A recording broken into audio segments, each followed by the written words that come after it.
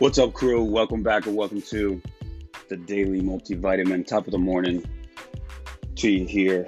And let me teach. Let a brother teach and get on with this second episode on productivity. I've got 5 more principles here that I have found to be extremely helpful. And let's get on with it. Number 6 of the 10 is work urgently. One of the main differences I think between the people that are productive and those that are not is that the ones that are have some urgency to them. My college lacrosse coach used to always say, show some urgency, fellas, show some urgency. And I think this is important to us because we've got one life. We've got that life that, according to the scriptures, is like a mist. It's like a vapor. And we must work while we have this life, while we have this day, because night is coming when none of us can. And so there's this constant exhortation in the scriptures to look how you live and make sure that you live wisely. You make the best use of the time while you have it. There is an urgency here. And I think bringing an appropriate urgency to the task and work at hand is important if you are trying to maximize your output. Number 7 would be to kill any and all half-heartedness. I think how you do anything is how you do everything, and how you show up is essential. Whatever you do, do what you do with all of your heart and be done with this half-heartedness nonsense. I think so many people limp through life doing what they do with half of a heart, with half of their energy, with half of their mind. And wherever they are, they're not all there. Wherever they are, they're not powerfully present.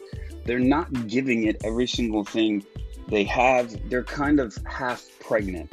And I just want to encourage you, do not do that. Show up with all of your heart. If it's worth doing, it is worth doing with your entire soul, your entire heart, and your entire being. One of the guys that I've learned a lot from in the history of this world, his name is Jonathan Edwards. He wrote a ton of resolutions, but one of them that had the greatest impact on me is his resolution that I read early on in my 20s, resolved to live with all my might while I do live. And those words took a hold of me a long time ago.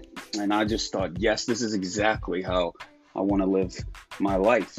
Consider the opposite is laziness. The scriptures call it a sluggard.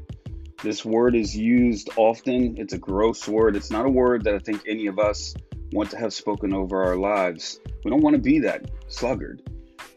Number 8 is press on. Many chops will fell a huge tree.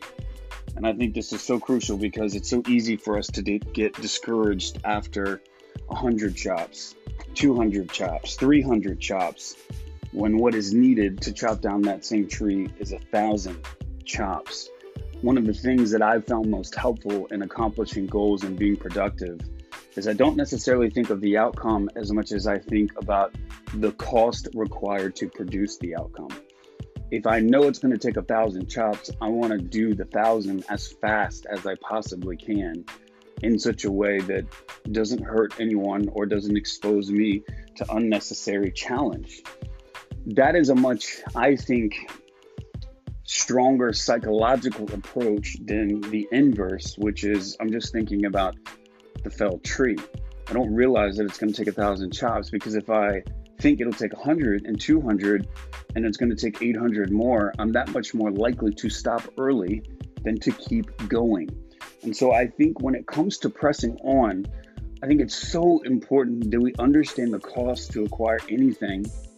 We have an actual accurate understanding of that cost, and we just pay it in the most appropriate way that we can and persevere and persist and just keep going. Let's end with the last 2. Number 9, meet hard tasks with joy and gladness.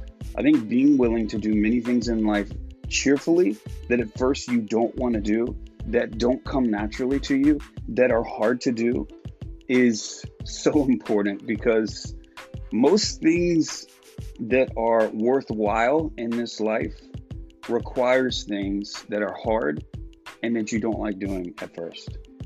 That the valuable things in life are often the things that are the most costly. They're the hardest to do. And so be cheerful in those, because the more difficult the task, the more valuable it often is. The more valuable it often is, the more value that actually brings into your life. Last, I want to encourage you to anchor your calling to Christ. I've been unapologetic in this podcast. I am a Christ follower. All that I am, all that I do is meant to tell that story and really rejoice in that story. And for me, and for any of you, I want to encourage you to find your niche, whatever that be. That is, find the thing you love to do. Find the thing that, with all of your weakness and with all of your strengths, that you put most of your energies and your love there, and do it for Christ and His kingdom. Hope y'all have a great day. Peace.